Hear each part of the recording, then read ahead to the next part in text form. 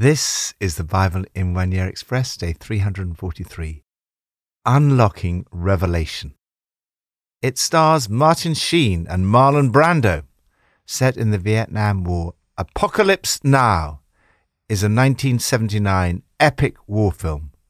The use of the word apocalypse is based on the popular misunderstanding of the word as destruction. The Greek word apocalypsis, translated revelation, is made up of two Greek words, apo, out of, and kalypsis, hiding. The word actually means disclosure. In the book of Revelation, the veil is taken off. The mystery is unlocked. The revelation of Jesus Christ has a double meaning. First, it is the revelation that is given by Jesus.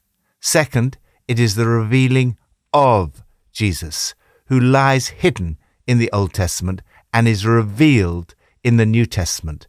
In the book of Revelation, Jesus is further unveiled. We get a clearer disclosure of his great love for us and his victory over evil. From Psalm 140. Rescue me, Lord, from evildoers who devise evil plans in their hearts. They make their tongues as sharp as a serpent's. The poison of vipers is on their lips. Keep me safe, Lord, from the hands of the wicked. Protect me from the violent who devise ways to trip my feet. Revelation of the righteousness of God. David prays to be rescued from evil people. He speaks of evil thoughts, evil words, and evil deeds. Evil is not just about other people. It's about me. All of us have had bad thoughts, said hurtful things, and done wrong. All of us have failed to be righteous. The Apostle Paul writes, "There is no one righteous, not even one," and then goes on to illustrate his point using a verse from our psalm. The poison of vipers is on their lips. But Paul explains that now a righteousness from God has been revealed. This righteousness from God comes through faith in Jesus Christ to all who believe. Lord, thank you for the revelation of your righteousness that comes to us through faith in Jesus Christ. New Testament, from Revelation 1. The revelation from Jesus Christ, which God gave him to show his servants what must soon take place. He made it known by sending his angel to his servant John, who testifies to everything he saw, that is, the word of God and the testimony of Jesus Christ. Blessed is the one who reads aloud the words of this prophecy, and blessed are those who hear it and take to heart what is written in it, because the time is near.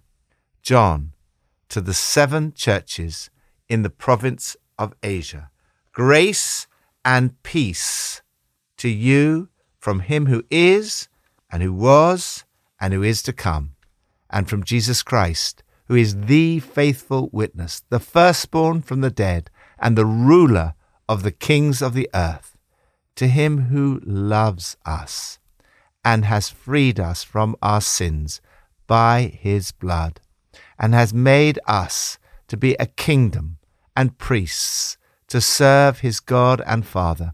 To him be glory and power forever and ever. Amen. On the Lord's day, I was in the Spirit, and I heard behind me a loud voice like a trumpet, which said, "Write on a scroll what you see and send it to the 7 churches." I turned round to see the voice that was speaking to me, and when I turned, I saw 7 golden lampstands, and among the lampstands was someone like a son of man, dressed in a robe, reaching down to his feet, and with a golden sash round his chest. The hair on his head was white, like wool, as white as snow, and his eyes were like blazing fire. His feet were like bronze, glowing in a furnace, and his voice was like the sound of rushing waters. In his right hand he held 7 stars, and coming out of his mouth was a sharp, double-edged sword. His face was like the sun, shining in all its brilliance. When I saw him, I fell at his feet as though dead. Then he placed his right hand on me and said, "Do not be afraid. I am the first and the last. I am the living one. I was dead, and now look, I am alive forever and ever, and I hold the keys of death and Hades." Revelation of Jesus Christ. This book is a record of the Apostle John's revelation of Jesus, which came to him as he was worshipping. Eugene Peterson writes that we are enlisted as participants in a multi-dimensional act of Christian worship. John has worship on his mind and is preeminently concerned with worship. God speaks to John as he is worshipping, and Jesus is revealed. The book of Revelation was written to 7 churches in Asia Minor, which were pastored by the Apostle John, who was in exile on the land of Patmos because of the word of God and the testimony of Jesus. John sees 7 golden lampstands, which he tells us represent the 7 churches. 7 in the Bible is the number of completeness and perfection. So this can be taken to mean the whole church. It's written for you and me. Jesus calls John to write down what he sees. He begins to unlock the mystery. The 7 stars are the angels of the 7 churches, and the 7 lampstands are the 7 churches. This suggests that every church, including yours, has its own angel. Jesus holds all the churches in his hands. John, in revealing the nature of spiritual reality, uses poetry, songs, metaphors, visions, symbols, and pictures. Parts of the book of Revelation are extremely difficult to understand, but it's worth persevering. This is the only book in the Bible where we're specifically told that those who read it will be blessed. How blessed the reader, how blessed the hearers and keepers of these oracle words. It seems that the early Christians had already changed their day of rest and worship from Saturday, the Sabbath, to Sunday. The revelation began on the Lord's Day, the day the Lord was resurrected, in other words, Sunday. The book of Revelation, like the Bible as a whole, centers on Jesus Christ, who is the faithful witness, the firstborn from the dead, and the ruler of the kings of the earth. It's very easy to get bogged down in the details of Revelation, but the key is to remain focused on Jesus. The general message of the book is clear. Jesus wins. Jesus is the one who loves us and has freed us from our sins by his blood, and has made us to be a kingdom and priests to serve his God and Father. Through Jesus, you are loved, loose from your chains, and lifted up. Your sense of worth is not based on what you do or look like, or on what others think about you. You are of great value and worth because Jesus loves you so much that he shed his blood for you. Jesus is going to come again. It will not happen secretly. Everyone will see it. Look, he's coming with the clouds, and every eye will see him, even those who pierced him. You are on the winning team. Jesus is coming back, and you will enjoy eternity with him. John sees someone like a son of man. This was Jesus' favorite way of referring to himself. He sees Jesus in all his majesty and glory, dressed in a robe reaching down to his feet and with a golden sash round his chest. He sees him in all his purity and timelessness. His head and hair were as white as snow, and his eyes were like blazing fire. His feet were like bronze, glowing in a furnace, and his voice was like the sound of rushing waters.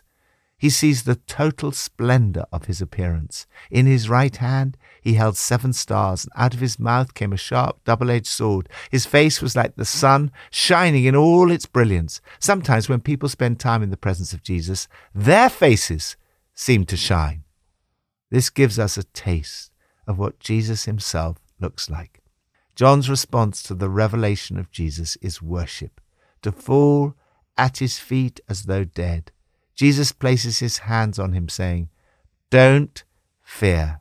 I am first, I am last, I'm alive. I died, but I came to life, and my life is now forever. See these keys in my hand? They open and lock death's doors. They open and lock hell's gates." Lord Jesus Christ, I want to fall at your feet and worship you today. I give you my fears today. Thank you that ultimately I am safe in your hands. Old Testament, from Zechariah 9-11. See, your king comes to you, righteous and victorious, lowly and riding on a donkey, on a colt, the foal of a donkey. He will proclaim peace to the ends of the earth.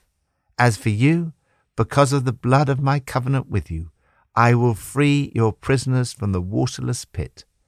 Return to your fortress, you prisoners of hope. The Lord their God will save his people on that day, as a shepherd saves his flock. Revelation of a Saviour.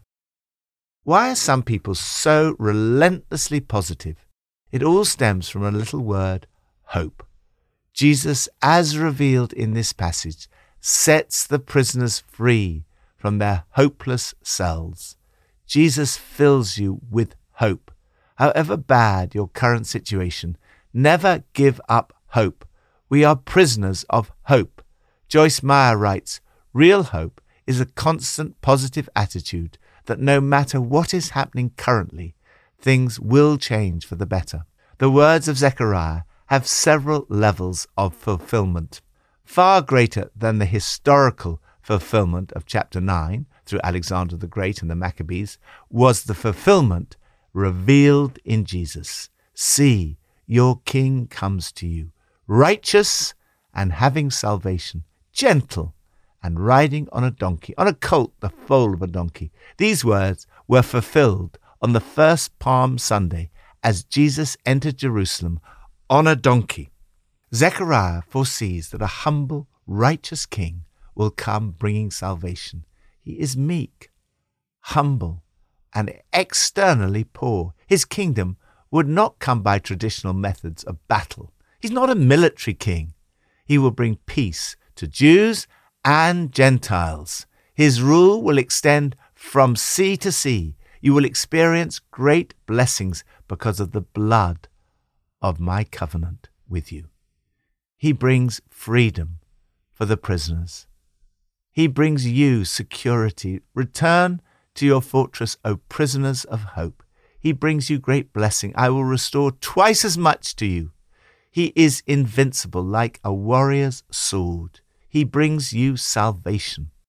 There are many other wonderful promises in these prophecies of Zechariah, including Jesus as the cornerstone and the good shepherd who will pasture the flock with favor and union. In sharp contrast to the foolish shepherd described here, you are called to care for the lost, seek the young, heal the injured, and feed the healthy.